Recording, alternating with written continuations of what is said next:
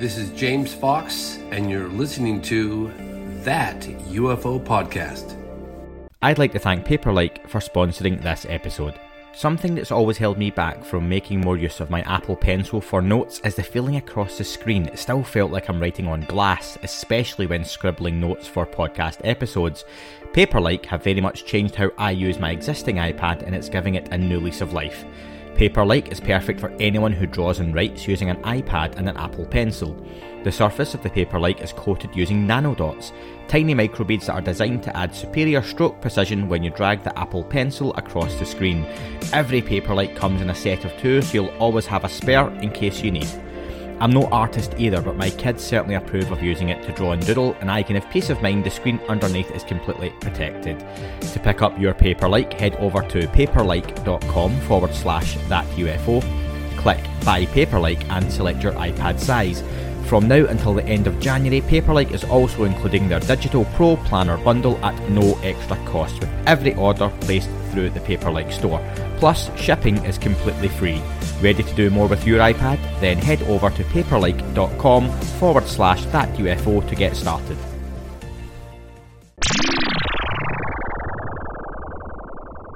Hi everyone, and welcome back to That UFO Podcast. For the final time this year that you'll hear from me in an interview form, I thought we'd look back at the year in review, and there's no one better to do that with than my guest joining me. He is the editor-in-chief, creator, co-founder of the Debrief, and host of the aptly named Micah Hanks Show. I'm joined by Micah Hanks. Micah, welcome back to the podcast. Andy, great to be here, and season's greetings, my friend. Yes, and to you too. People will be listening to this just the day before Christmas Day, a few days after, and through the magic of time travel in the future as well. So hi to those in the future. Micah, I've always said I've got a face for radio. You have a voice for it as well. What I want to do is look through the year in terms of UFOs, because a lot happened this year. Some of the stories I'm going to look at aren't necessarily directly related to UFOs, but I'm looking at 12 articles, 11 of them written by yourself on the fantastic Debrief website. The links to the Debrief is going to be in the show description. I cite it often enough. I talk about it often enough. People will not be surprised. It's one of my go-to resources for any UFO news. To pick up on a quick point, I mentioned to you before we started recording, and you thought it was worth bringing up as well. For anyone who looks at the UFO topic and can say on a month-to-month basis, not much is happening, that's just not true, is it? It's not true at all. And in fact, I like to do what I call internet archaeology, where I'll find archived pages, thanks to the fine folks at Wayback Machine and Internet Archive, one of my favorite websites. There has been so much information put out about the UAP subject. And of course, back before they were known as UAPs, they were known as UFOs. And a lot of that information is no longer available online. But, one thing that you can find via Wayback Machine is an archived page on UFOs that was once featured at the Department of Defense website. And on that page, it had said, as you may know, the department no longer looks at this issue. And then they kind of summarized the findings of Project Blue Book. But I bring that up here to mention the fact that at the time that statement was on their page on the website, ALSAP was running out of the DIA, which is a combat support agency within the DoD. And it's not so much that things aren't happening, but often the case is that when things are happening, the public doesn't have a full awareness of it. That program was running behind the scenes while on the front face, the DoD was still saying we don't have any involvement in investigating or in an investigation of UAP. Nowadays, we have a whole lot more accountability, and there are a lot of people who have been and who remain very suspicious about that. They're saying, we've got the All-Domain Anomaly Resolution Office that's just opened up. And why all of a sudden is the government coming out and saying that they're involved in these things? Why all of a sudden does the government want us to know that they're investigating UAP and they're, naming the officials who are looking at it? When back years ago, it was all protected. Some of these things were special access programs. Some investigations may still be, we don't know. But now there's legislation that's trying to kind of limit how much secrecy on this subject can continue and to try and move toward broader transparency. Again, I bring all that up to say that there's probably a whole lot more going on than people are aware of. But as journalists over at the Debrief, myself, Tim McMillan, MJ Benias, Chris Plain, and Chrissy Newton, we are always trying to speak with officials, politicians, scientists, and other people who are involved in aspects of this that don't see the kind of reporting that we have seen maybe so much of since 2017. And although a few people have continued to say that, things have really died down, nothing really to see here until this next report comes out. There's always something happening, whether or not it's sensational, whether or not it appears on the front page of the New York Times. So we continue to present that information and do so steadily over at the Debrief. And I'm very proud to be here with you today, Andy, and appreciate your reading of our website because, as you've noted, our team continues to cover this, and we do it, very frequently because there's always something bubbling, whether or not that's under the surface. Do you think that's a bit of a symptom of the digital age, the social media age, the fact that people refresh their news feeds now and expect the news now? They expect it 5 minutes ago, and if it's a story that's a day old, it's not worth noticing. So they're looking through and going, nothing's happened this week. When Absolutely. In the past, you would have one case and you would hear about it for years, and it was in a newsletter or an annual newsletter would come out and you would read about the UFO news for the year over a couple of pages. And I think now, again, looking back through the Debrief website and researching, I've recorded numerous breakdowns this year, breaking news podcasts. I've recorded interviews all over the place. There's been books, documentaries, there's been cases, sightings. There's a plethora of information, and I just feel sometimes people don't realise and won't realise what we've got until in the fullness of time they can take a step back and look at the timeline of, say, 2017 to 2022 or 2023 and go, wow, look what happened in those 5 or 6 years. Absolutely, yeah. First of all, people have been completely spoiled by how much information's been coming out about this in recent years, and as a result of that expectation of there always being something breaking and there being something revelatory or sensational, if it isn't a revelation, if it isn't sensational, if it has to do with policy, draft language in a bill like for the forthcoming 2023 fiscal year National Defense Authorization Act or something like that, if it's something that gets more into the minutiae, people do tend to kind of go, oh, okay, well, I'm not interested. Show me them aliens. Where are the bodies? Give us the wreckage. This subject is far more nuanced than that. And back during the 1990s, even earlier than that, much of this subject was kind of led by the more speculative side of things. People claiming to have had firsthand experiences not only with UAP, but also their occupants. People also claiming to have remembrance of seeing crashed discs and things, alleged U.S. military recovery of these. Now, it's not to say that the military has not recovered exotic craft. I don't know if they have or have not. I have my suspicions that maybe there is more than the public knows, but a lot less than popular books from that era would have us believe.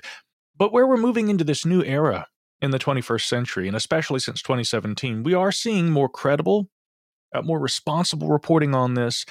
Yes, it involves far less sensational aspects of the phenomenon. You look at those military videos, you look at the accounts by witnesses, they're still describing pretty remarkable things, but I would stop short of calling them extraordinary because really, we seem to almost be closing in on understanding some of the technologies that UAP appear to represent. We are beginning to understand better ways, methods of detecting them, both by the U.S. military, but also scientific organizations. And as we come closer to really credibly studying this and evaluating what it may mean, I get it. A lot of people are losing interest. A lot of the old guard are saying, well, this isn't interesting. We already figured all this stuff out decades ago. But in truth, we didn't. This is a new era. And often science goes through this there was the mythology beforehand, and then there are the observations of aspects of that phenomena that we begin to realize, okay, there is something here, but there's been a whole narrative built around that, which may not be accurate. Let's just whittle that down to its finest essence and see what we're really dealing with. We're at that point right now. And although that may be a little tedious and granular for a lot of folks to have to try and wade through with all the language in the bills, the scientific papers published by organizations like the Scientific Coalition for UAP Studies, of which I'm actually a contributing member, that may not appeal to the general public, but it's some of the most important work that's been done with this topic really ever, not just in this century, but ever before. It certainly is, and I think there's a good link in there. You're talking about the science, and we're going to start in a place in January, because that was the start of the year, folks. I've done my research, where science really came to the forefront, and it's not directly related to the UFO topic, but one day, sooner than later, it very much could be, and the James Webb Telescope arrived at its orbital destination around 1 million miles away. That article was on the Debrief website. The link will be in the description to the show. I want to ask, first off, Micah, the James Webb Telescope as a technological achievement, what are your thoughts?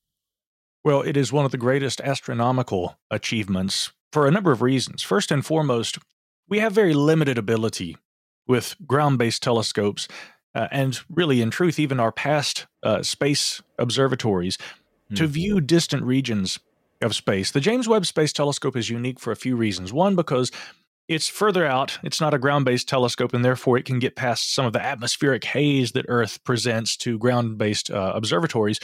But it also is capable of perceiving outside of our visible range of the spectra. It can actually see into the infrared, which allows it to see regions of space and sometimes even through areas of space that past telescopes weren't able to see through.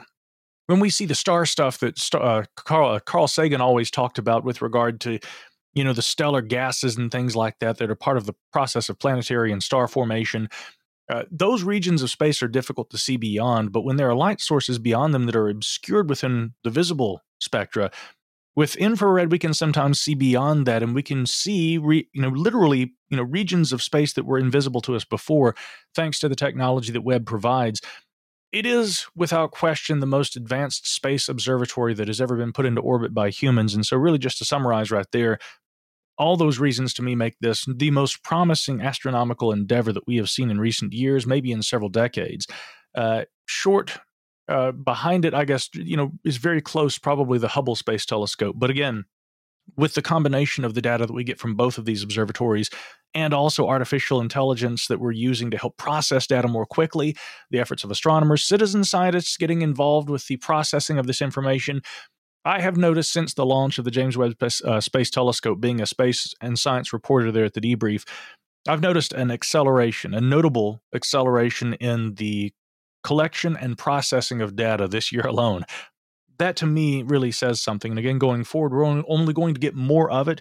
It's going to improve our knowledge of past studies, and it's going to help us probably find things not only in just the visible sense, but also in terms of collecting data that will lead to realities we probably never would have guessed. And again, this is something that many, including NASA Administrator Bill Nelson and others, have kind of echoed. We're probably going to go looking for the unknown, but we're going to find things we never even thought to look for, thanks to James Webb. What do you think it's going to show us or help us learn about our own place in the universe? Do you have any expectations in the short to long term, short to medium term even? Yeah, I do. We're already seeing the furthest out in space, some of the earliest galaxies in space. We're learning new things about those galaxies thanks to the information that Webb provides. I suspect that we're probably going to soon begin to close in on some of the questions like dark energy. We're going to understand why there's this anomalous acceleration of the universe when the mass that exists in our universe shouldn't be allowing for the rate of the expansion that actually occurs. And by a better capability of being able to observe the movement of the universe and the ongoing expansion, and being able to measure those distances and to be able to understand the dynamics of how the universe works and the galaxies within it, and being able to see further out and understand them better, I do think that some of these questions about the makeup and the physical material in our universe and some of those inconsistencies are definitely going to be unraveled in the years ahead. And I would guess maybe as close as the next 5 to 10 years.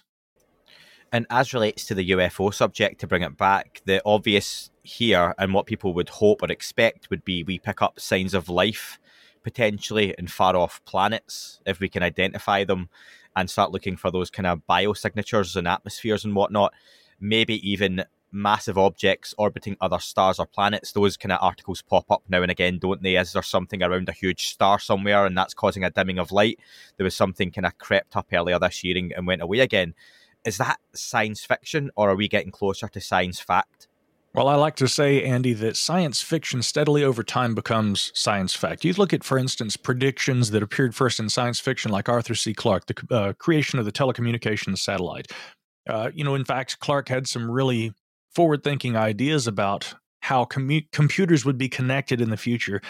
And essentially, he described decades before its arrival the World Wide Web. And to me, the kinds of things that we have long looked at as being science fiction, maybe not all of them, but a lot of them with time are inevitably going to become science fact.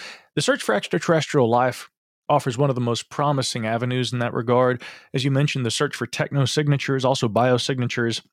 I think that the difference there just being that any kind of extraterrestrial life potentially may produce biosignatures that are detectable. But the fact that a advanced civilization somewhere in a distant region of space And with their advancement, their technological capabilities, they're going to produce signatures that are detectable. This is one of the most promising areas because those involved in this search will actually argue, and some have in recent published papers, that technosignatures are probably going to be more abundant in truth than the biosignatures. And they don't have to be beacons that are being shot off toward Earth. They don't have to be overt signals being broadcast toward us, so to speak. They could be things so simple as the street lights of large cities that eventually we may be able to detect thanks to technologies like those presented by James Webb. They may be climate change on a distant planet that we're able to detect as a result of changes in the atmosphere that we would recognize only with a planet whose atmosphere has undergone the kinds of changes that result from a large population and one that's producing technologies.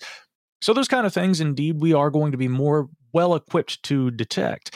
But the question, of course, on many people's minds when it comes to the UAP question is, and I've often said this, it would be the height of irony, with all respect to our SETI researchers, because this year I got to finally speak with Seth Shostak, director of the SETI Institute. I've communicated with Jill Tarter, a lot of other researchers involved in that effort and who have been pioneers. And so I have tremendous respect for the SETI efforts, the hunt for technosignatures, and how this is developing. But wouldn't it be the height of irony if in all our searches for life out there, Andy, if we found evidence of intelligent life that was not from Earth right here in our backyard, maybe even within our atmosphere? That to me would be astonishing, but it's not impossible. It is indeed at least a possibility, however remote that may seem for some, when we look at the UAP question, and we have to acknowledge that possibility. Well, a guest contributor to the debrief in February was Mr. Christopher Mellon, and he wrote an article, Why is the Air Force AWOL on the UAP issue?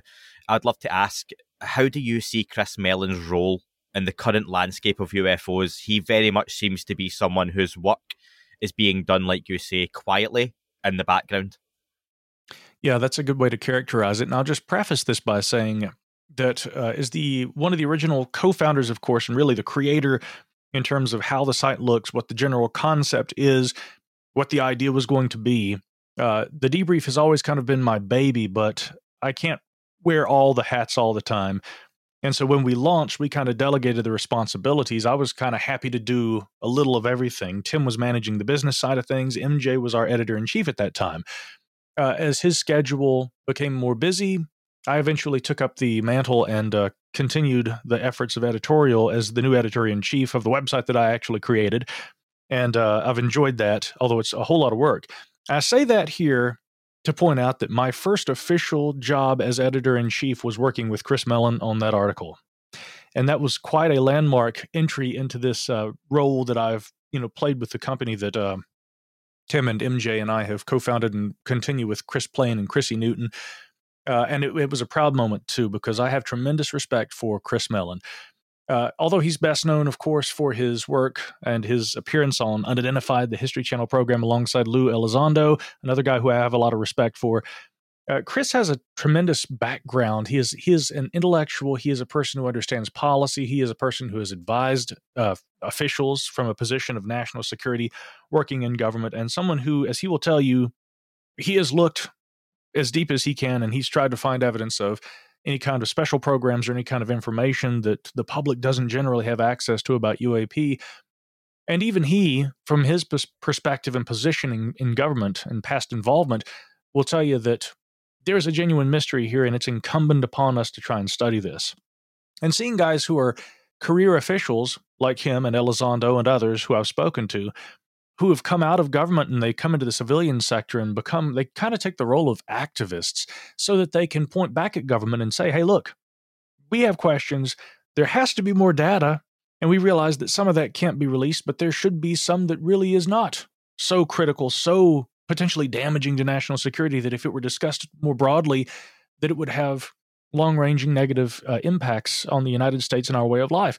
That was the main focus of Chris's article there. He's trying to say, look, we have the United States Air Force. They are in charge of commanding the air, protecting our airspace. They have all of these tools at their disposal, which Chris eloquently admirably goes through and breaks down in that article. And he says, what kind of information are we collecting on this? And based on all of this data accessible to the Air Force, why is the Navy seemingly leading the charge in the current UAP debate? Now, I would say that the Air Force has always been involved, and I can't fault them for not publicly wanting to limit how much accountability, I guess, that they feel like they have to have, because for the longest period in history, the Air Force was in charge of a significant systematic scientific study of UAP that was known as Project Blue Book, and it had two predecessors, Project Grudge and Project Sign. Some have speculated that there were additional efforts that continued thereafter, and it is true, by the way, that the Air Force continued to investigate on a case-for-case basis when necessary some UAP incidents, with or without any kind of formal program or reporting structure for that. That much has been released in documents obtained via the Freedom of Information Act over the years by researchers like Barry Greenwood, Lawrence Fawcett, and many others. But all that to say, the fact that they have been involved and have done so quietly and must obviously collect information on UAP with all these tools at their disposal doesn't help us in terms of bringing to light a broader understanding of the Air Force's role in this UAP question. And that aspect of public accountability is exactly what Chris Mellon is arguing. And so, again, working with him on that article, I mean, it was a tour de force, I would say. And there were a lot of people behind the scenes who helped with that, some real researchers. And that made my job a little easier as editor. But of course, it was also in many ways even more nerve-wracking, I guess, thinking that the first article that's going to go out under my leadership in that department comes from a guy with the kind of history that Mellon has. But the great outcome was that article was, of course, a hit as we expected it would be. I think Chris made some great points. As he told me privately, he shook up some names up there in Washington who took the subject very seriously, and I think in a good way.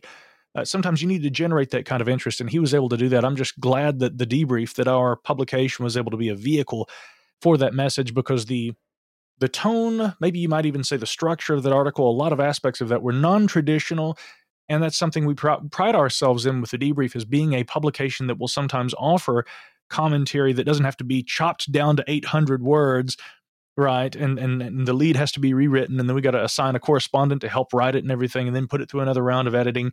There was tremendous work that went into that, but it was my effort to try and make sure that Chris's fundamental message was not hacked away and whittled down, that the sum total of what he was trying to convey would, and I would say necessarily so, had to be conveyed as it was. So anyway, it was a great opportunity. And again, I keep in touch with Chris periodically as a result of that article. We all do there at the Debrief, and we appreciate his work. I'm going to be completely honest and admit that I do love a bit of cool technology, but not all the best tech is classified. So when BlendJet got in touch about their new BlendJet 2.0, I was very excited to try it out, especially as one of those protein shake people that many folks hate. Just shaking never has the same results as a blender does, let's be fair. BlendJet 2 is portable, so you can blend up a smoothie at work, a protein shake at the gym, or even a margarita on the beach. It's small enough to fit in a cup holder, but powerful enough to blast through tough ingredients like ice and frozen fruit with ease. BlendJet 2 is whisper quiet, so you can make your morning smoothie without waking up the whole house, a big one for me folks, and it lasts for 15 or more blends and recharges quickly via USB-C. Best of all, BlendJet 2 cleans itself. Just blend with water, a drop of soap, and you're good to go. With over 30 colours available, there is something for everyone. Personally, I'm a huge fan of the carbon fibre. What are you waiting for? Go to blendjet.com and grab yours today, and be sure to use the promo code ThatUFO12 to get 12% off your order and free 2-day shipping. No other portable blender on the market comes close to the quality, power and innovation of the BlendJet 2. They guarantee you'll love it or your money back. Blend anytime, anywhere with the BlendJet 2 portable blender. Go to blendjet.com and use the code ThatUFO12 to get 12% off, remember folks, and that free 2-day shipping. Shop today and get the best deal ever. There was a fascinating breakdown of that technology the Air Force could potentially call on. Very cleverly done. He wasn't saying, well, this is what they've got and this is what they could have in terms of UAP data, but he just called out, here are some of the known systems and how they work and how it could potentially be used. And no doubt that comes from that place of understanding and knowledge and maybe some of the things he's seen himself that he can't talk about openly. However, you're right when you say that here we are and Chris shook up some people in the background. But 10 months down the line, have you heard of any change of stance from the US Air Force on this? Because on the surface, it doesn't seem like anything has changed. Yeah, on the surface, no, but fortunately, there actually have been some pretty notable indications that the Air Force is back in the game. As a matter of fact, the very day after we published that article by Chris Mellon, Robert Powell, who is one of the co-founders of and an executive board member of the Scientific Coalition for UAP Studies, he put together a quick op-ed that we also published where he mentioned the fact that he'd spoken to an Air Force serviceman who said, we recently received a briefing where, like back in the old days, they called us in and they said, we're changing our reporting structure. This is what we expect people to report. You're not going to be penalized or made fun of if you say that you've seen things. We want to make sure that we're collecting data. And that much was also echoed, of course, in the 2021 ODNI report, which we'll get to here in a moment. But they list the agencies that were providing data to the UAP task force. And of course, the U.S. Air Force is one of those. They also mention, and this had already been made public prior to that report, but after the Navy updated its reporting procedures, which I think occurred in late 2019, they were a little slower to act, but the Air Force followed suit and did the same thing. And so they have both updated the way that they obtain information and the expectations of servicemen and women who are having experiences with, again, what have now been retermed, and we should definitely get into this a little later, not just UAP, unidentified aerial phenomena, but now unidentified anomalous phenomena. So yeah, they're definitely making an effort, the Air Force that is, to sort of match what the Navy has done in the past. And keep in mind, officials I've spoken with, when you reference the Navy's UAP task force, have said, we don't like when you call it that because it's always been a multiple agency effort. And even though it's housed, right, it was the UAP task force fell under the cognizance of the Department of the Navy. There were multiple agencies that were contributing data that was intelligently being reviewed by that task force. And now, of course, the DoD's own all-domain anomaly resolution office further expands that effort, having now inherited the job of the UAP task force. That transition has now occurred. We just got a briefing on Friday about that. So last Friday, that is. So again, now as that effort continues under a different organization within the DoD, we see an even further expansion, I think. And let's not just say that this has always been the Navy. The Air Force has always had some sort of participation, even if they are not as public about it as the Navy has been in the past. I'll just quote the end of the article and then call back to it later on with you. Like we say, are we reaching the limit of the questions we are brave enough to ask or data we are brave enough to pursue? If so, will that also limit our further progress as a nation? From that perspective, the UAP issue is a serious test of our intellectual integrity and courage, perhaps even the ultimate test. Although it's a stern test, I believe our civilian policymakers have the courage and integrity needed to rise to the challenge. That's one we'll come back to in the coming months. So we move on to March, and the heavily redacted version of June 2021's Task Force report was released. Credit to John Greenwald of the Black Vault for the diligent work in getting that out there. So after a successful FOIA of the report, John Greenwald obtained a version 17 pages long, the original being 9 pages. What do you make, first off, of the back and forth we saw online on the length of these reports? Some people said it was several hundred pages. I don't know anywhere near the level of governmental work that you will, or people like John Greenwald and the work they do. Is it fair to say, though, that there may have been versions of this report far, far, far longer than you would even see released? And that includes official versions that you just can't FOIA and you don't get access to. Yes and no. I think that the classified version of the report that John Greenwald received was the classified version of the intelligence assessment as it was completed and delivered to Congress.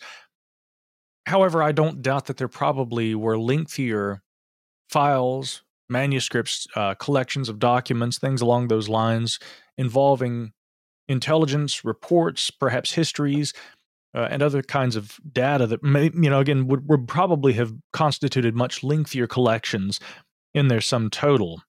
That information, no doubt, classified, even if not all of it is classified. I would argue that probably much of it is not. And if having gone through the proper clearing processes, it would probably qualify for review just like the classified report did. But what I view that classified report as representing is the summary of all that data, right? And that may have, this is all speculation on my part, Andy, but I mean, that may have led to some of the confusion where people have been speculating or had perhaps heard through various channels that there was a much lengthier report. Yes, we'd heard, I think, a number around like 75 pages. even John Greenwald, who obtained that report through, I believe it was a mandatory declassification review that he actually used to obtain it, which is slightly different from the FOIA, but very similar in nature to that process. We can get into that if you like. But the classified version of that report, when he received word initially, before he actually got the document, but they responded to the request, said that we are going to release it to you. There are an additional few pages. I think it was like 16 versus the 9-page report that we originally got, the unclassified public version that appeared on the ODNI website. And John responded to that and said, wow, that's not much more than the one that, we all saw. And yet, even though a lot of people said this is a nothing burger, this new paper shows us very little, there's so much redacted that we can't glean anything, I beg to differ. I think John would agree, by the way, and kudos to him for getting that report out. I had him on an episode of the Micah Hanks program to discuss this at length, and yes, we did a feature there on it at the Debrief because I thought this was significant. So a few things that we learned from the classified version of the report were, first of all, for some reason, every mention of a term that the Navy uses for these interruptions that occur where UAP appear during planned training missions, the terminology they use is range fouler. That was entirely removed from the public version of the report, but once John went through this mandatory declassification review process, and briefly on that point, all that really is where you go to an agency and you say, this version of the report was not released to me through a FOIA, and so I am requesting that you go through a review of the data. And of course, this has to be undertaken by each of the individual agencies with the data that they provided to that report so that they can individually clear which aspects are available for release. But that mandatory declassification review causes a complete review of the document where they can go through and they can find aspects that may actually be releasable with, redactions and where those areas still fall under those areas of the FOIA. And then that report may thereafter, following that review, be released. And that's how he was able to get that classified version of the report. But I'm kind of baffled that they removed every mention of range fouler when that entire portion of the report that John got was left intact. I mean, it seems to me that never would have had to have been removed in the first place. And this is one of the main things I think that is important about the FOIA process. If citizens don't actively involve themselves, journalists like me and researchers like John Greenwald, although many would call him a journalist too, and he does occasionally write original reporting that he features there at his website, The Black Vault. If researchers like us do not engage in the FOIA process and other available access to information processes that the government provides to us, state and local and federal, then we won't always get all the information that really, in truth, could potentially be available to us. Why there was an entire appendix about the FBI's involvement in supporting the UAP task force's efforts, why that was omitted from the public report seems strange to me. Maybe it's not as strange, but I think still a little unusual that tables that show the general shapes that are reported with UAP, common shapes, that was completely redacted. I can kind of see why that would be removed, but again, John really went after that and has hoped to try and continue to push for the release of some of that information too. And then finally, there were summaries of individual incidents that occurred in the classified version of the report that were also completely removed from the version that we received. If you go on the ODNI website and read Preliminary Assessment Unidentified Aerial Phenomena from June 2021, you'll note that they'll say that there was 144 incidents. Here are the general takeaways, but they don't describe any single incident, well, maybe apart from a deflating balloon that they said that they ruled out of their data set. There's no single incident that's described in that report, and that wasn't the case in the classified version. There were only a few descriptions, maybe more really than we can see due to the redacted portions, but there was definitely a lot more discussed in that report. And so the big takeaways for me were that indeed the FBI is far more involved than the public was allowed to understand, and so as a federal law enforcement agency, that in itself perhaps is significant. We have a general working idea of what the kinds of common shapes are of UAP, and even if we weren't shown those, we know that government officials have been given this information, and presumably Congress has been briefed on that. We also know that these incursions into military airspace have a name, and they're commonly referred to as range foulers, and that these occur fairly frequently.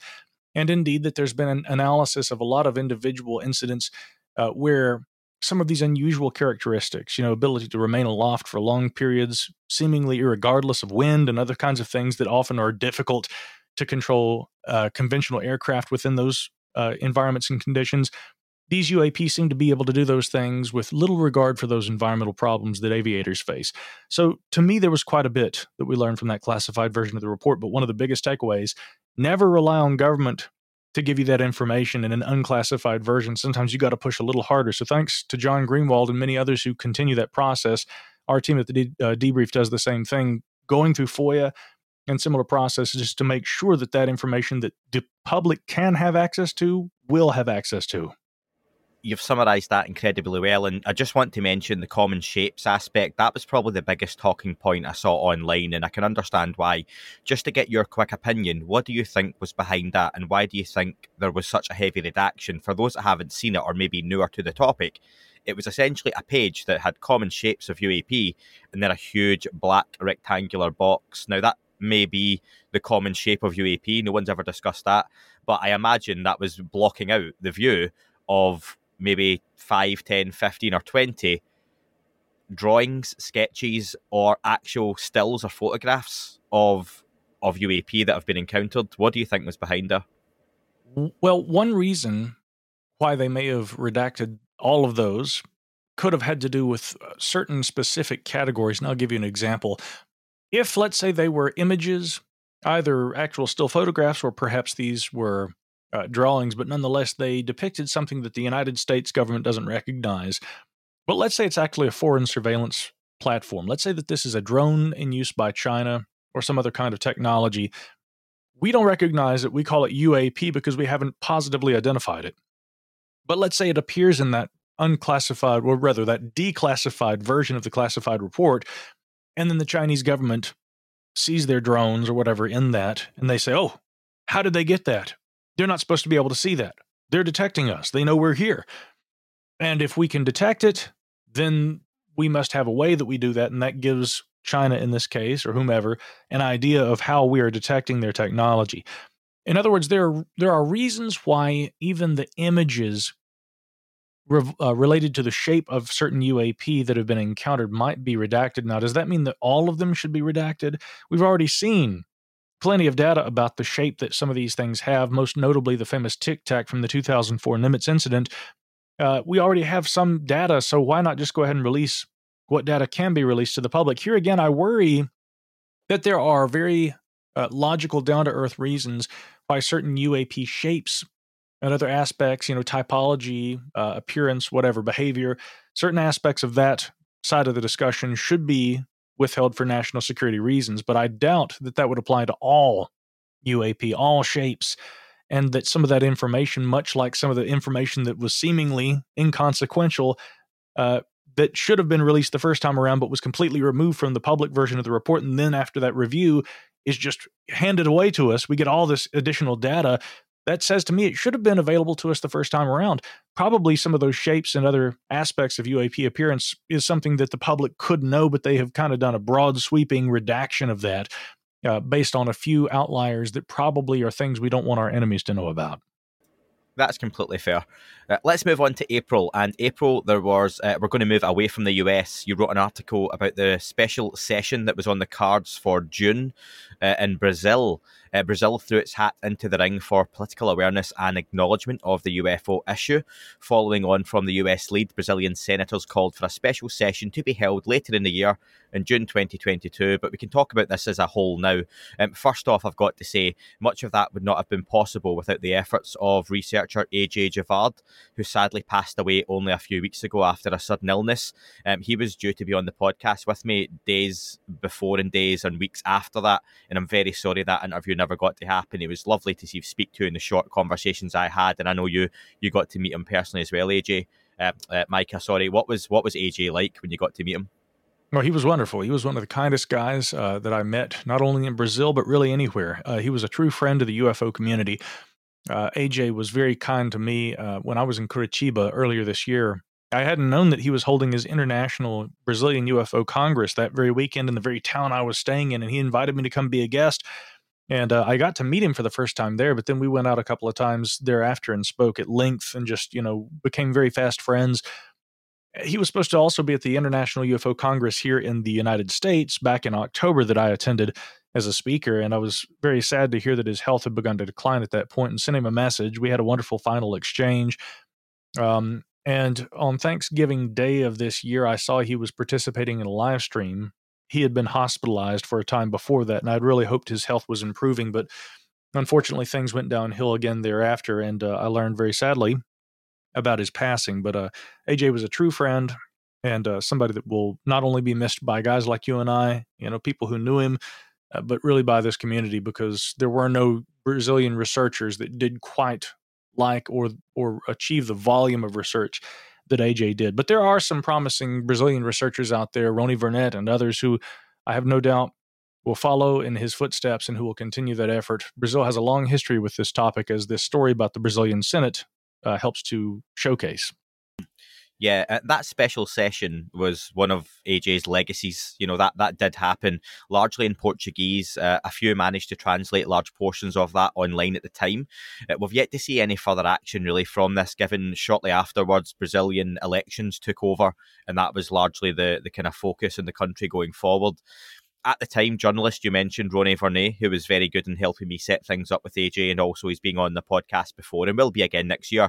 He said most senators are skeptical about this, and they're relying heavily on documents and facts from the United States. Any idea since what the possibilities may be in this picking back up? Have you got any wind that we're going to see real action off the back of that special session? I don't, and honestly, I do feel like the efforts of that special session, again, that was really spearheaded by A.J. Givard. As he explained to me, Senator Eduardo Girão had come to him and had expressed some interest in holding a special session. Girão is, of course, very sympathetic to the UAP discussion, and although it's obviously been influenced by the developments happening in the United States, I mean, there's a much deeper history going back into Brazilian history, especially with its Air Force, and dating back to the 1940s and 50s. They've had the same sorts of interactions with this phenomena that we have here stateside. And I think that although they were inspired somewhat by what's been happening in the United States, they wanted to hold this session. Girão and, of course, Wilson Pickler was another former congressman who was involved with this, AJ, Rony, and others. They wanted to help show the world, but especially Brazilians, that, we have a long history with this subject. It's not just the United States. I haven't seen any additional movement with that, but I do hope that in the years ahead, as we continue to learn more here in the United States and other world governments continue to explore this topic and what it means, that the United States won't be the only players in that way, and that other countries that are able to become publicly involved, like Brazil, have made efforts to do and have continued to try and do. I hope we will continue to see more of that, because I often say this is only a culture-bound phenomena that English-speaking countries in the Western world experience, if that's what you think, if that's what you believe. But when you look at the data, and again, those who believe that haven't looked at that data, if you look at the data constituting the UAP issue, its history, and the worldly nature of this phenomena, every government, every country has experienced this. This is not something that only United States citizens have experienced, the United States military encounter. This is a worldly phenomenon. We need to treat it as such. And around the world, I think the relationship other cultures have with the phenomena is vastly different. There are other cultures that embrace it far, far more, and that's why maybe they don't feel the need to pull out cell phones and film flying saucers in the sky. It's seen as something that's far more natural and normal than it is paranormal or unnatural. And those kind of documentaries and discussions are probably few and far between, which are always really quite disappointing.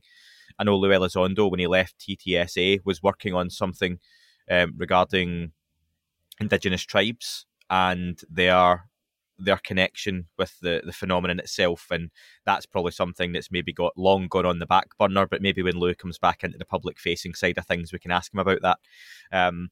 The US did take the reins again on the UFO subject in quite a big way in May 2022, where congressional hearings were held. It was the 17th of May. Micah, you wrote the article and you also live blogged it at the time as well. I remember I've mentioned this was the same day that the Johnny Depp and Amber Heard trial was in full swing as well. So in my house, there was a competing fight for the TVs. My wife won out and she got the comfy couch in the sitting room to watch Johnny Depp and Amber Heard battle it out for their riches. And I was resigned to the kitchen to watch quite historic, but is it fair to say still relatively low-key hearings given what was actually discussed, live on that YouTube channel? Well, certainly. It was funny because initially we were going to take shifts with the debrief, and I got so into the live blogging, I was going to take the first shift, and then you got to keep in mind our team is spread out throughout different time zones. We have people on the west coast of the United States. Tim McMillan's in Germany. I'm right here in the East Coast. It made the most sense for me to start. And by the time the public aspect of that hearing had concluded, I was still going. And I remember Tim in the chat room saying to me, "Wow, Micah, the hearing's over. You just did the whole thing." So, and then we got a transcript up on the website shortly thereafter. Yes, that was a fairly peripheral view, I think, of the subject. I mean, unfortunately, some of the most knowledgeable members of Congress that were sitting in that room asking questions of Ronald Moultrie and Scott Bray, and I'll reference again Mr. Gallagher, of course, who had said that he had only, I think, spent about 5 or 6 hours, but he asked some questions that looked deeper into history than anybody else did. That seems to really kind of encapsulate the issue. I mean, he was asking some pretty pointed questions and some pretty specific questions about specific cases, and admitted that he'd only done a few hours of research. And that's not to attack him. That's to say it seemed evident to me that there was far less research done, probably by other members of Congress that were there present. And furthermore, some of the knowledge of the history of this phenomena, specifically related to nuclear sites and UAP incidents that have occurred there, that information seemed to be outside the scope of the knowledge that Ronald Moultrie and Scott Bray possessed. As they explained at that hearing, they were unfamiliar with some of these incidents that Gallagher had been asking about. So to me, those hearings were most important just because there was an open discussion where with intelligence officials speaking to members of Congress in an open hearing that was televised. That, of course, to an extent constitutes appeasement of the public. We, the people, want this. We want to see our military, our intelligence officials, our elected officials engaging with one another in responsible dialogue about this. That was good, and that's the purpose that it served. But as far as there being depth to what's being covered there, yeah, there was a pretty shallow discussion, I would say. And, I can't say that everybody's going to spend as much time, Andy, as you and I do reading about this stuff. I spend most of my spare time studying the phenomenon, writing about the phenomenon, digging into the history, reviewing documents, historical resources. And that's part of the effort of an organization I've recently actually joined, which has been spearheaded by David Marler, a dear friend of mine and a great researcher. It's called the National UFO Historical Records Center. And, that's what we do is we try to collect and analyze historical information about this. With that effort, we hope to be able to provide better resources to those in government who, strangely, may have to rely on civilian data to get a more complete picture of this phenomena and what it represents, even though we recommend, of course, that they pay attention to that data that they're collecting, that the military has access to, that the rest of us here, we the people, don't get access to. Yeah, that's going to be very important, but don't forget about the civilian data. The congressional hearings showed me that although we are moving forward and having dialogue, a lot of this history needs to be better understood, and a comprehensive view of the phenomenon has to be attained, and that can only be done by combining that intelligence that's being gathered right now by our military with that historical data, a plethora of which is freely available to the public if they know where to look. Is there a danger people forget that these hearings are not the setting that we're going to see people coming out and saying, I am Micah Hanks and I worked on a secret program where we reverse engineered the warp drive from a flying saucer we captured in 1947. That seems to be what some people think is going to happen in these settings, and it's not, is it? We're not going to hear that, especially in a public-facing way. Do you think expectations need to be tempered as to what hearings like this and future hearings that we hopefully get are actually going to reveal, especially to the public? Oh, absolutely. I've always said this to people, and this comes back around to one of the very early points that you made. We have to remember that not all of the meaningful information, not all of the meaningful advancements in our knowledge and our approaches towards studying UAP are going to be the things that reveal the kinds of speculations that appeared in books about this decades ago, which still inform most of the kind of, and I mean this with no disrespect, but there are so many people out there who are very new to this subject, and they get on Twitter and they, start an account, and they've read 1 or 2 books about Roswell after they read what appeared in the New York Times in 2017. And being fairly new to this subject, they consider themselves experts. It's always those kind of people who I get those DMs from. Who do you work for? The FBI, the CIA? because you never talk about this, this, this, and this. And it's like, the reason I don't talk about those things is because had you read enough about this subject, you would know that that's long been discredited. Unfortunately, a lot of this kind of low-hanging fruit leads still in aspects of the public dialogue about this. I can't blame intelligence officials for wanting to deal with the most recent data, because one thing about that most recent data is that it is free of so much of that baggage that decades of ufology has had, right? But that's also one of the reasons for the, again, shallow nature of this discussion. And so for meaningful progress to be made, one has to be able to go through the historical data and separate the wheat from the chaff. And admittedly, that's a difficult thing to do. So, I mean, again, I mean no disrespect to people who simply have not had the time to read. I mean, I've spent decades reading about this, reading most of the major literature from historians, from scientists, from researchers, also government documentation that's been released through the FOIA. It takes a tremendous amount of time to be able to get through all that information, and no single individual, certainly not me, possesses all of that knowledge. So although we have a fairly shallow discussion, like what we saw in May, I understand the reasons for that. It's going to take years comprehensively to be able to go through all this data. And as Sean Kirkpatrick said during his first public appearance last Friday, where they held a media roundtable about the All-Domain Anomaly Resolution Office and its efforts, he said that but he didn't want to really comment on the legislation before it passed. That's always the Pentagon's procedure. But he implied that once the fiscal year 2023 NDAA passes, with the language that does include a necessity for historical review of data going all the way back, I think, to 1945, he said that's going to be quite a research project. He's not kidding. Okay, that's going to be a whole lot of work. So again, we do need a more comprehensive look, but I do understand certain aspects that are influencing why there's so little being said by government officials right now. Yes, that is based on, in part, limitations on their own knowledge, but they're also trying to deal with the most relevant data that they have currently with the best technology that is reflective of how the phenomenon appears and how the military interacts with it currently. I get it. And you've cited the debrief. You work in silos, but you're a team, and that helps you put together the best end product. I think the DoD has now had various different departments all working on this or collecting their own data, and if that could come together, that would be beneficial for the overall topic and reporting. In June, NASA finally announced plans to study the UAP topic. Many would, I like the old acronym, never a straight answer. Many would say, from a conspiratorial point of view, and probably quite fairly, you've got some moon pictures in the background there and whatnot, that NASA probably knows a lot more about this than they let on. I've always caveated that with the people probably have involved with NASA over the decades, but NASA is not a person. NASA is a big organization of offices and buildings and servers and workers and people who go to their jobs 9 to 5, just like everyone else. I would say that the announcement was a welcome one. You mentioned Bill Nelson, the NASA administrator, who is sympathetic to the UFO cause, given his previous political affiliations. He is someone who has been briefed some of these fantastic briefings we hear about, and he has a real interest in pursuing the UFO discussion, so he seemed to be a good guy to get in at the helm of NASA.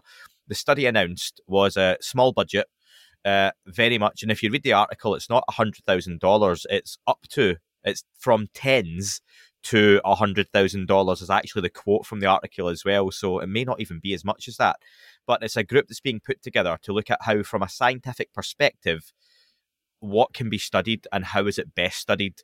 Not many UFO folks involved in the study itself, which I think is a good thing.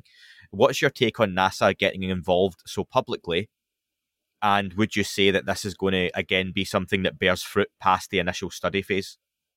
Yes. So a few quick points on this. Obviously, NASA becoming involved has a lot to do with a couple of things. The public interest in UAP that's currently underway, and NASA announced, well, first of all, they put up a fact page about UAP the same afternoon, I believe, that the ODNI report dropped in 2021. So it is reflective of the public interest and also the renewed government interest in analyzing this phenomena. But it also is reflective, I think, of NASA's leadership. And again, I got to commend Bill Nelson. That guy is not only just a powerhouse in terms of how he is engaged with NASA and its mission, but he is someone who, rather than reflecting the kind of older ideas, past leadership with NASA, there have been documents and historical resources made available to the public over the years that show that past administrators of NASA have at times been not so much resistant, I think, as they have been cautious about getting involved with the UAP subject directly. Sometimes their level of involvement seems to also be reflective of a lack of interest or knowledge in this subject, and Bill Nelson is not like that. He is somebody who has been very open. He has pursues discussions with some of these Navy pilots and other personnel with our military who've had personal experiences. I would call him a man of the people. I'm a big fan of Bill Nelson, if I can speak here. I'm a huge fan of let me try it again. I'm a huge fan of Bill Nelson. And he is just somebody who I think we need that kind of leadership, not just in NASA with our space program, but we need that all across the board in government. Now, that said, those are the things I think that are driving a NASA investigation into this topic. A few points that should be raised about this. First, NASA says they're not going to be looking at classified data. They're not going to be looking at any kind of information that the public shouldn't have access to or know about. There aren't any UFO researchers who are involved. This is something that I think will be helpful, but I fear that on the other side of that, there are going to also be certain limitations that those who are not necessarily oriented toward the subject or have a past involvement with it, there are going to be limitations in terms of how much, because there's a lot of data, and this is the point I was making earlier, there's a lot of data to have to sift through, and especially if they're only going with that's already available to the public, there's a tremendous amount. They've only got a few months, very limited funding. So I'm glad that there are certain scientific advisors, as I understand it, to this effort who are very knowledgeable on this subject. Some of these advisors are people I know from what I've heard, and I think that it's going to be very helpful in directing those who are analyzing this information toward looking at the best and the most relevant data. That, to me, indicates a lot of promise with NASA's study, because A, if they aren't looking at classified information, but they are, at least getting some assistance in terms of what data they are looking at, they're likely to do a comprehensive analysis of what I think would be some of the most reliable information we have at our disposal, distill that down to its finest essence, and although it may not be different, what they determine from what past civilian studies have resulted in, and what determinations have been made by organizations like SCU, MUFON maybe, and others, what they will do is, as a government agency with government funding and with the authoritative capacity that is imbued within a NASA or a NSA or a Navy or an Air Force, when you have a government agency that's going to produce this information, and with the kind of historical efforts toward transparency that NASA has always said that they champion. I know there are some who are more conspiratorial about that and don't believe that NASA is always as forthcoming as they say they try to be, but taking them for their word, they are committed to transparency, and maybe more so than other branches of government.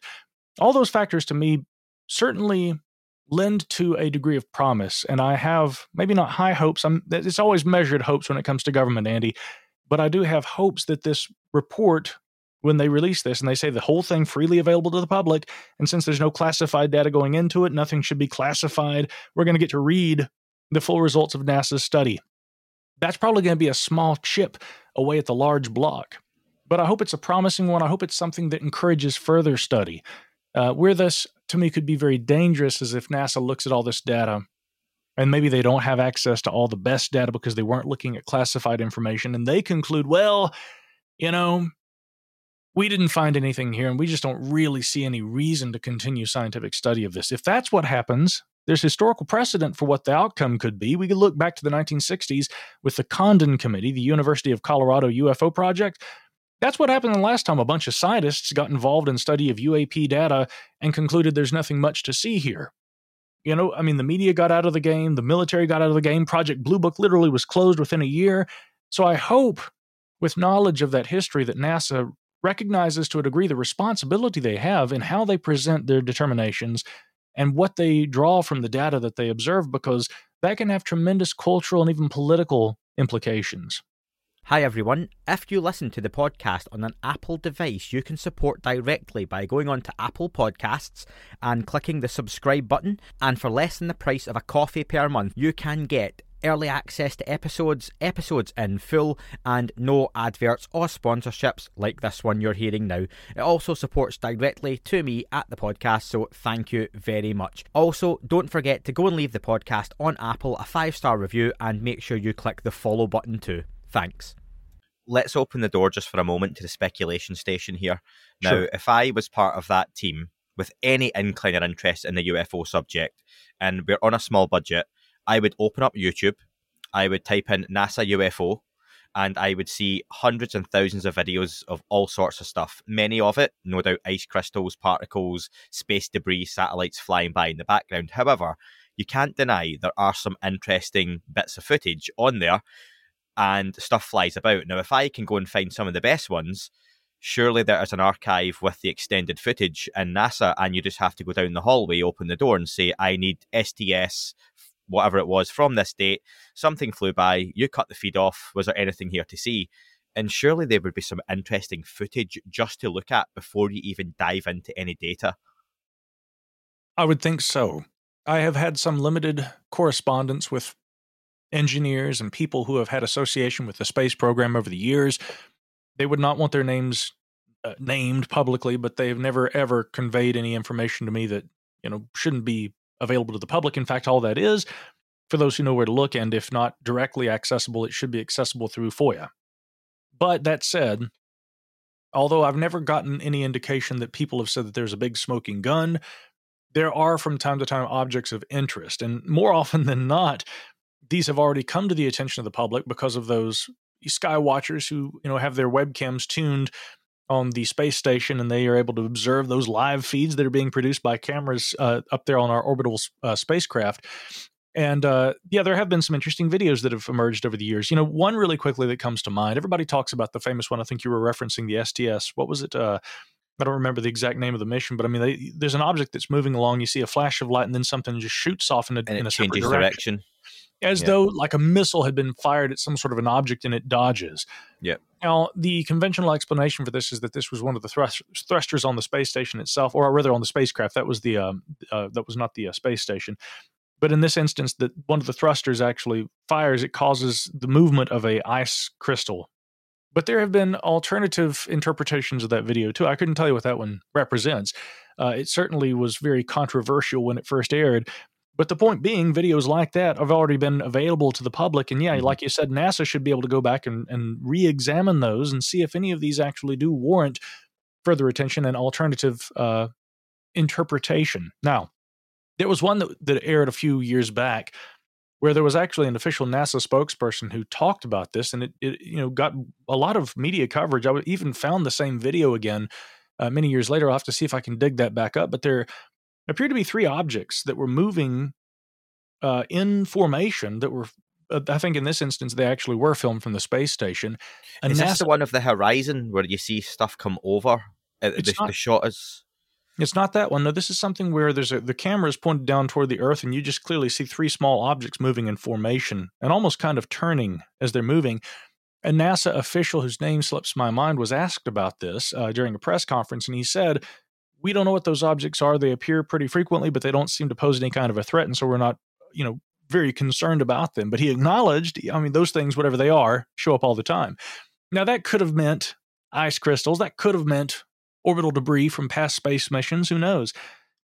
We always have to be very careful about allowing our minds to draw the dot or connect the dots, right? But to me, when I'm seeing those 3 objects moving in formation that appear to maintain a triangular shape, that's suggestive of there being some sort of continuity between their movement.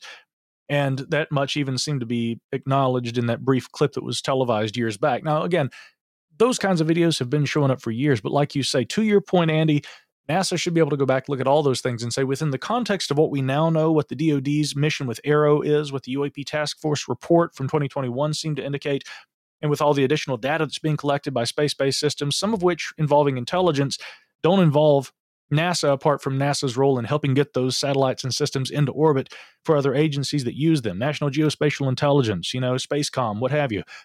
With the data that's available to NASA, they should be able to conduct an independent review and look at that kind of data. That's stuff that they and their own systems have collected over the years. That, in addition to data apart from NASA's own systems, would probably give a very comprehensive view of UAP, their characteristics, dynamics, and would help those analysts involved with NASA's study determine whether or not there is a there. I strongly suspect that there is. But again, it really relies on whether or not they are going to review that data. And when they finish this study, if we look at the data and we look at their conclusions and there's no mention of any of those videos, it's going to be rather strange to me we're going to have to see maybe in the forthcoming report, not so much what they say, but what they have left out. I think that's going to say a whole lot about their analysis. Well, I've already been in touch with one of the people involved in the study, and they've agreed to come on once the study is complete. So hopefully I can put that question to them as well. Very good. I spoke to Anthony LePay, who was the producer of the Unidentified series, back for one of the first interviews on the podcast, and he mentioned that one of the things that didn't make it into season 2 that he wished had, but they didn't have enough that they could put out, was, like you say, individuals from NASA who had been in touch with him. And that was something he wished he could have put into the show, but it just didn't fit. And again, maybe that's a shame we never saw a season 3 of Unidentified to see some of that material as well. And also to caveat, we're not saying that any of those objects are necessarily a non-human intelligence. The US themselves may look at that and say, oh, that's something of ours. Yeah, you don't want to see any more of that. That's fine. Or it could be that foreign adversarial tech. But there are some interesting things that show up on that NASA footage. The middle of the year, we get into July, August, and September, and there's just a couple of things to touch on here before we ramp up. I think at this point, things did quiet down a little bit on the UFO front, UAP reporting front. That tended to me to be because we were ramping up towards the report that was due by October 31st. You mentioned AARO several times, the All Domain Anomaly Resolution Office. This was announced formally in July.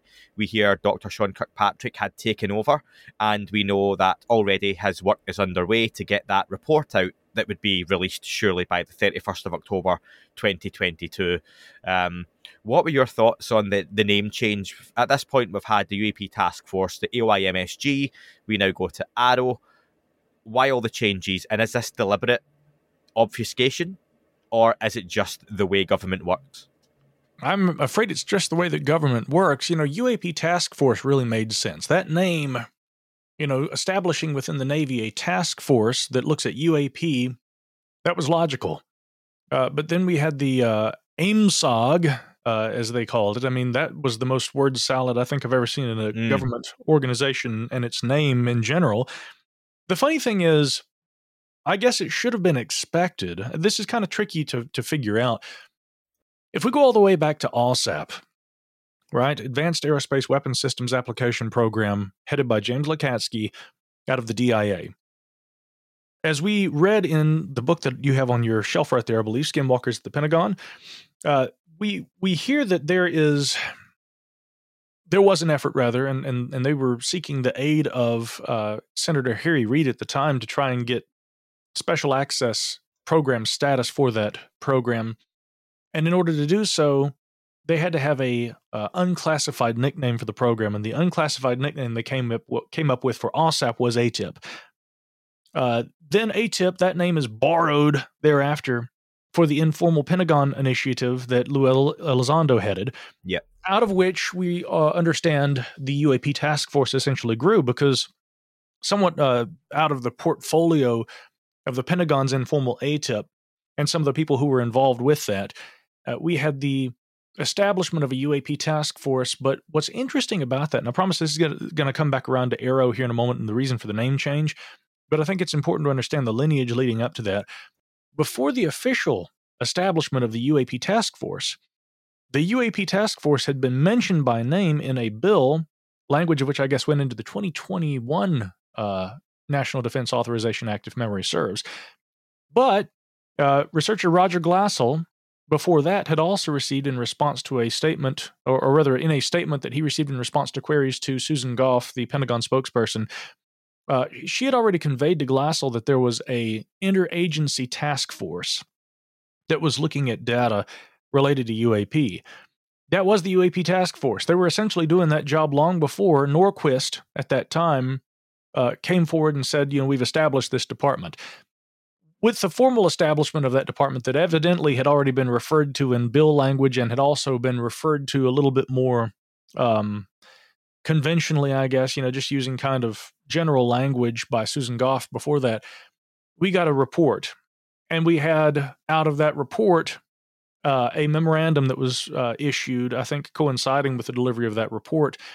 And the memorandum said that the office, that the DoD was going to formalize its reporting structure and the system and the organization and its structure in terms of how they were collecting this UAP data. They'd said all that at the time of the delivery of that report. That resulted in the establishment of the Airborne Object Identification Management and Synchronization Group, aka AIMSOG. But the problem with that, see, a lot of people looked at that and they said, this is the DoD deliberately trying to undermine Congress, who is at this current moment outlining language for a more comprehensive office.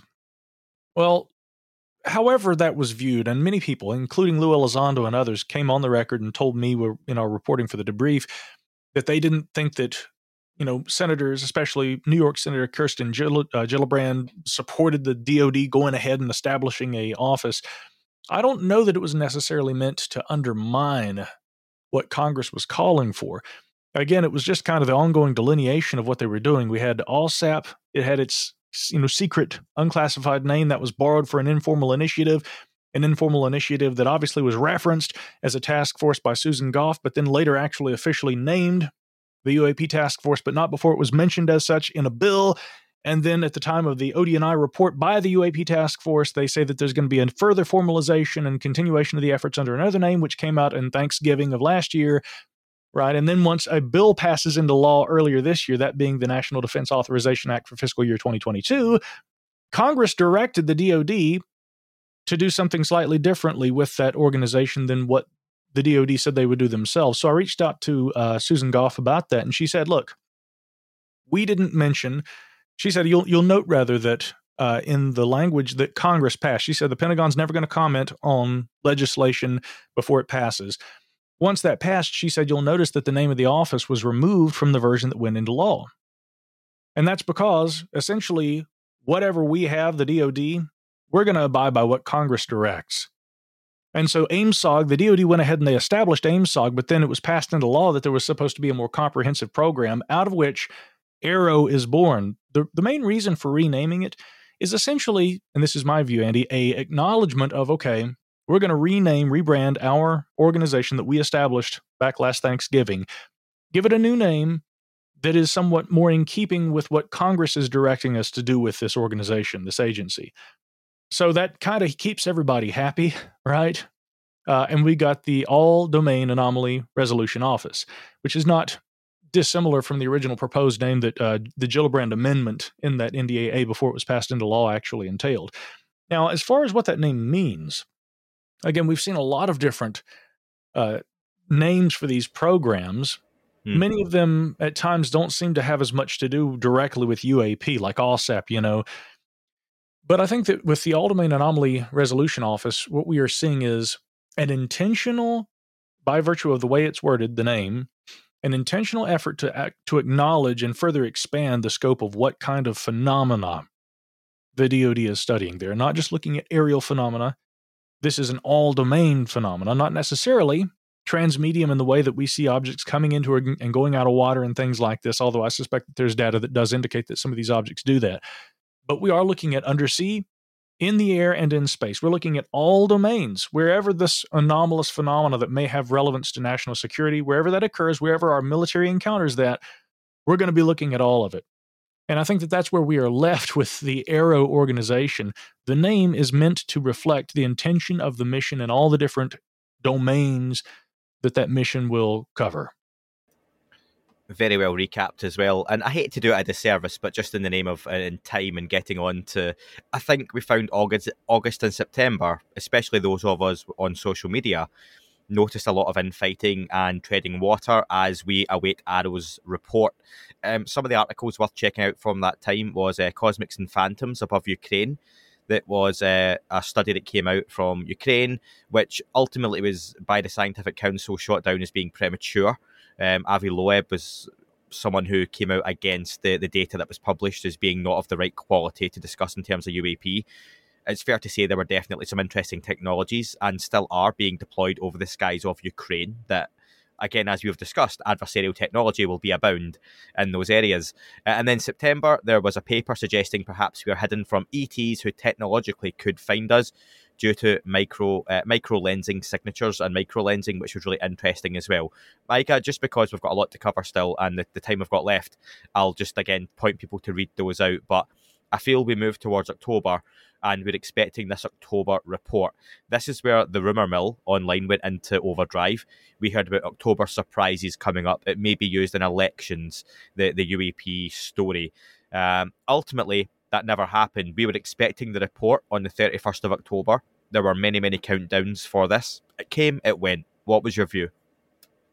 Yeah, it did come and go. And by the way, the October surprise, that's in reference, of course, to an excellent article by my colleague Bryce Zabel, who wrote some speculations about what could happen when that expected report, if it were delivered on that date of October 31st. That was when it was supposed to arrive. It didn't get here by that time, but had it arrived in time, Bryce's fundamental speculation was, what might happen? What might be the result in terms of the U.S. election, considering that this report comes out on Halloween and days later, Americans go to the polls and we cast our votes in the midterm election. He wondered if that report could in any way be used as a point of influence on the election. And that's, a perspective that is, well worth consideration, but the report didn't arrive on time. And none of us knew that was going to be the case. In fact, based on the arrival on time of the previous report, many of us had probably been expecting that by October 31st, we'd be seeing something. So the date came and went, and it's kind of surprising that, now several weeks later, we're closing in on the end of 2022, and we still haven't seen that report. And that, I think, is in large part the main reason for a media roundtable that the DoD held the other day with Ronald Moultrie and also Director of Aero, Sean Kirkpatrick, Dr. Sean Kirkpatrick, who's a career physicist and analyst, I think a guy who's extremely well equipped for the mission that Aero is currently carrying out. Mm-hmm. Obviously, the public is wondering what the hell is up with this report. Why isn't it here? Why hasn't it been delivered? And the DoD wanted to, as an effort essentially to kind of address that and to kind of offer an appetizer, we'll say, whet the public's appetite a little bit in advance of the report. They say it's imminent, it's coming, we're going to see it probably before the end of the year. If they say that's the case, I don't doubt it. John Greenwald also, who has filed another mandatory declassification review with relation to that report, trying to get any kind of information about it as early as he can, has also been informed that the report is, quote, with senior leadership. So I presume it's now in the hands of Congress. That much seemed to have been reflected by some of the language during the media event the other day, which, by the way, I wasn't able to attend. In the rare instance where I tried to take a little bit of time off, I was traveling, attending a meeting related to UAP with some colleagues of mine who are also involved in this subject the very day that happened. And there was very little about it said. Obviously, some of the press were invited. There were some members of the press who were reporting on it. I wasn't entirely impressed with a lot of their questions. The questions mostly seemed to just, completely focus on the number of reports that have been collected. Everybody wanted to know if there were more than 144 incidents, which is the number that was cited in the ODNI report. Had they paid attention during the congressional hearings back in May, they would have heard Scott Bray and Ronald Moultrie talking about more than 400 reports. We already know how many more reports. And Kirkpatrick said during the thing on Friday, there aren't a significant number greater than that 400 that Aero is currently working with. But the press, of course, having not done their homework, I can't say that they ever really do with this subject, they were just focusing on that and had very little to ask about the technologies that are being used to collect this data, what we're learning from the study of these phenomena, what the overarching narratives may be. There were so many good questions that could have been asked that just we didn't see in that short little media event. But that was obviously aimed at trying to keep us happy until we get the report. And so really, apart from that, Andy, all we can say is the report's late, but the DoD is making an effort to try and acknowledge public interest in receiving it. Supposedly, we're going to see something by the end of the year. Maybe you and I'll have to do another show when it comes out. Who knows? You never know. And listen, November came and went. We still awaited the report on a daily basis. An article that was written at that time by yourself was about the Great Filter Theory. And this was a team at NASA's Jet Propulsion Labs in California putting forward the idea that there may well have been other civilizations out there in the cosmos over time, but they destroy themselves before being able to communicate with us. That was a wonderfully bleak picture to paint as we rolled on towards oblivion and the end of days, which the planet Earth seems to be hurtling towards on a daily and weekly basis at the moment. But again, we've talked about so far, just before we hit December, the James Webb going out there, technological breakthroughs, advancements you mentioned were potentially on the cusp of understanding some of this UFO technology, for lack of using the UAP term, in a way we never have before. And then you look at the idea that we're still at war with each other. We're still spying on each other. The governments are still being deliberately obtuse when we're trying to get information from them in terms of the UFO subject. Have you seen this as being a positive year in terms of the UFO topic overall? Or do you still see it as we're really struggling to chip away at whatever it is that's being put up to deliberately block and make awkward and complicated any sort of information release? I think it has been a positive year. I'll just say this. I don't consider myself a conspiracy theorist. I also don't like when that term is used as a pejorative. And I think that it's been used as a pejorative, especially since the Kennedy assassination, which is an aspect of history that we don't have time to get into right now. There has been intentional use of that term, though, in a way that is, I think it's fair to say, this is a strong word, but it's fair to say that that term has been weaponized so that people who ask questions about potential ulterior motives involving certain historical events can be marginalized as being crackpots or crazy. And so I don't like using that term in that way. And when I say I am not a conspiracy theorist, I mean that to say that I'm not someone who appeals to conspiracy to get a point across. I try to take facts. I mean, as a journalist, I have to function this way. I have to go with what the data yields, which is exactly what Dr. Sean Kirkpatrick said during that media event on Friday. I'm a physicist. I follow the scientific method, and I have to go wherever that takes me. That process is not unlike what a journalist or a historical researcher does. You follow the data. I'll also concede that there are real conspiracies, and to theorize about their existence is not necessarily unwarranted. There's plenty of historical precedent for that.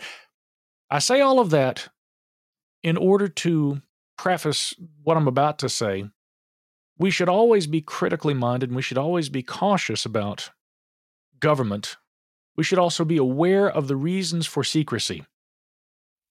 And there's always going to be a certain degree of secrecy. There are always going to be secrets, necessary secrets, that are protecting national security and thereby our way of life, right? Here in the United States or in the United Kingdom or anywhere around the world. Well, in a free and open democratic society, at least. So, understanding that there are going to have to be inevitable secrets, the posturing by the DoD, their position, the way that they've interacted with the media and with the public in 2022, from the congressional hearings to the passing of legislation and the DoD's response to that and their efforts to communicate with Congress and with the people, the media roundtable that they held on Friday, even though the report's late. Look, it may be a good thing that the report's late, right? If indeed they needed more time to comprehensively go over all the data. Sure. And if in the furtherance of getting a more complete, honest, and accurate analysis, they had to have more time, but then they hold a media roundtable to at least address this. These all may be positive things.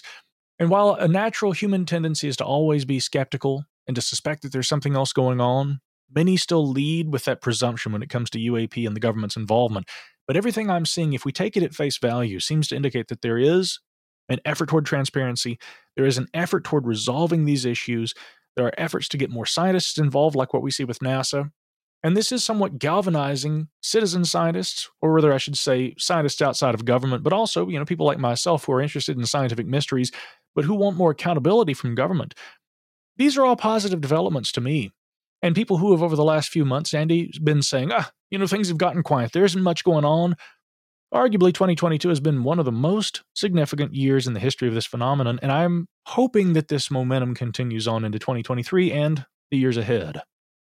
Well, we finish on December, and it actually does give us a look at 2023. As you mentioned several times, the NDAA has passed and been signed into law. I believe that happened today. President Biden signed that off. The bill had been known for some time to be paving the way in several ways, but mainly for whistleblowers to have a safer space to come forward and talk outside of their NDAs. Finishing the year off with this, could this be the story of 2023? Do you foresee whistleblowers coming forward either publicly or not and speaking to Congress, Senate, or a panel that's set up about some of these incredible things, like I mentioned earlier, retrieval programs, being aware of these sorts of programs and whatnot?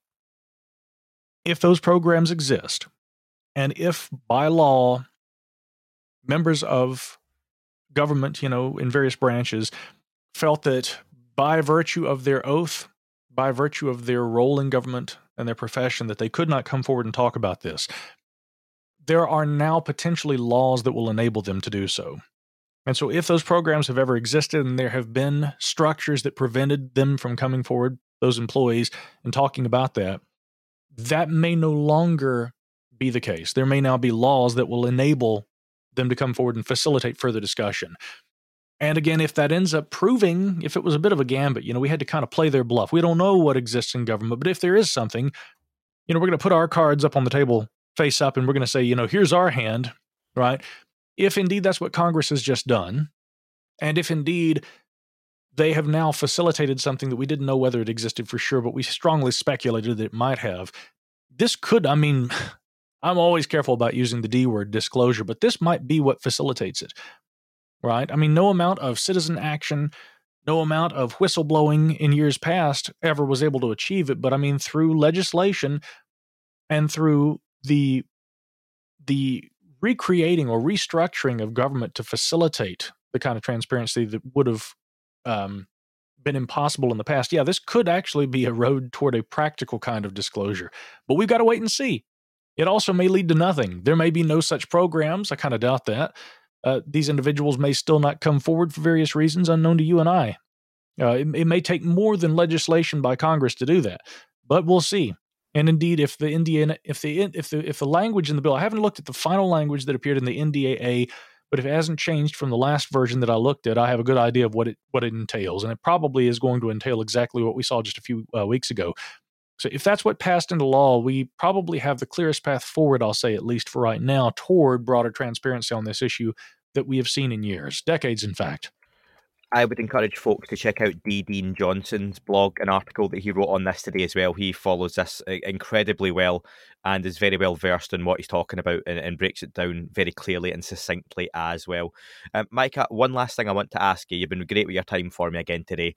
What are your hopes then for 2023 as pertains to the UFO topic? What could happen? What do you hope happens? Well, I've already outlined a little of what could happen with this legislation. And again, we all probably have high hopes that there are going to be officials who come forward, or people who have worked on programs and who will now be encouraged to discuss what they know.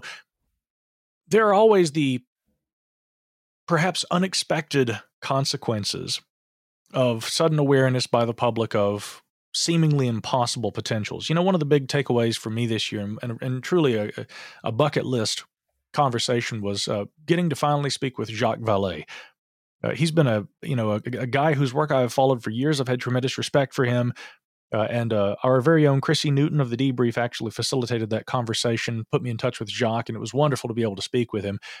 And one of the things I focused on, apart from UAP and even his role in creation of the internet, was a talk he gave back in 2013 talking about impossible futures. And he says that throughout history, there have been many instances where people have been completely surprised by a technological development that would have been deemed impossible only a few years before it happened. And this has been the case in history of war, in the history of Silicon Valley, an area where he's done a lot of work. UAP may represent one of those seemingly impossible futures that Vallée talked about. Again, many people would have considered it crazy that there were unknown objects in our airspace that the military had been tracking and detecting and studying until what happened in 2017. And then it became suddenly this realization to much of the public, wow, there are things that we don't really know what they are, what their intentions may be, where they come from, and what that means in the broader scope of national security. But it goes so much further than that. It goes beyond to questions about our place in the universe, questions about spirituality. There are a lot of questions. And so I hope that if indeed the kinds of things we were discussing in the last question with regard to the NDAA and what might result from the passage of this into legislation, while there's obviously positivity there, I wonder sometimes if indeed the things that many of us suspect the UAP phenomena could represent, and that's still a could, we don't know for sure, but as we learn more about it, if indeed some of those speculations and some of those perspectives are confirmed, this could really radically change the way we look at the world and how our society is structured even. There are a lot of potentials. So I naturally hope that going forward it will continue to be positive growth and that humanity can change and adapt and respond intelligently and always with a degree of I don't want to term this because this is a big subject. I hope that humanity can adapt, and I hope that they can accept what the future might hold, and that will be positive. But much of that will have everything to do with how we interpret and respond to it. I think that the ball is in some ways in our court, and I hope that going forward, the more we learn about UAP, the more it will help us as humans grow, if that makes sense.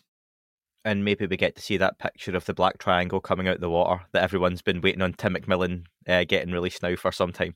Well, I wouldn't hold my breath on that. Tim and I, we've talked about that. I even decided to try and pursue that one a little myself. I haven't written anything about that, but, and Tim had just told me flatly he doesn't think that it's very likely that we'll ever see that. But then again, you never know. There are times where stranger things, I'll just say, have happened.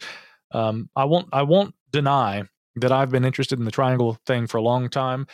There are photographs that I think are very real, credible representations of those craft that do exist. I've interviewed countless witnesses who say that they've seen those things. Who knows? Maybe that photo will finally be shown, but I think that, if anything, there may be better photographs out there that we just don't know about yet. Not yet. Well, Micah, on that note, thank you, and to all of those who have contributed to the debrief over the course of this year. It's a huge source of information to myself and to many others. Also, to anyone who goes out their way to research, write, or record their views on the UFO topic, no matter how small or large our audience is, a big thank you from me. It's hugely appreciated. Have a great festive holiday period and a very happy new year when it comes to it. Thanks again, Micah. Thank you, and I hope that as 2023 continues, that UFO podcast continues to be that UFO podcast. It's a great resource. Everything you said about the debrief, we think the same about you, my friend, and please keep it up. It will at least be a UFO podcast. Thanks. It's a good one. That is all for this week's show. Thank you very much for listening. Please remember to leave the podcast a review on your chosen platform. You can like, retweet, and subscribe. That would all be very much appreciated. The shows are being uploaded onto YouTube as we speak more and more. You can sign up at patreon.com/That UFO podcast to access the shows ad-free as well. Please get in touch on Twitter, Facebook, Instagram, That UFO podcast. Of course, on Twitter, it's at UFO UAPAM. And again, folks, as always, keep looking up. You never know what you might see.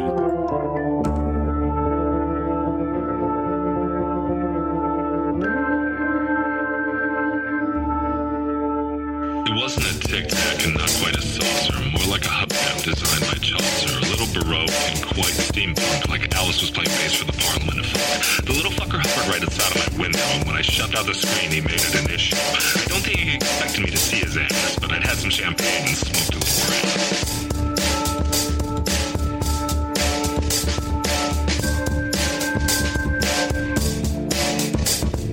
Meditative game of state full on meta. I can't imagine how it could have been any better. I got to the top of the stairs and there he was. Like, you awake? I was about to abduct you, cuz.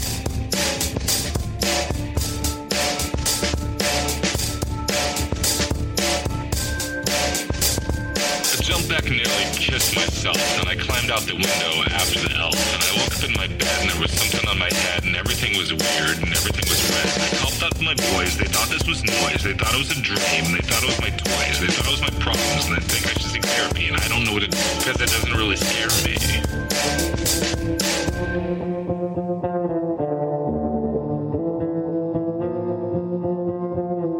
If you really want to know who I think I be, I think it's you and me and us and we and him and her and that and she and that thing over there and what's that, Jake?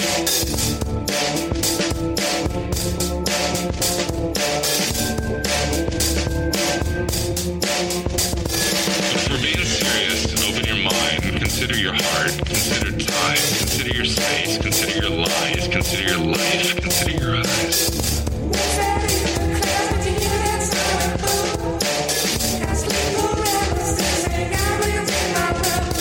It wasn't a tic-tac and not quite a saucer.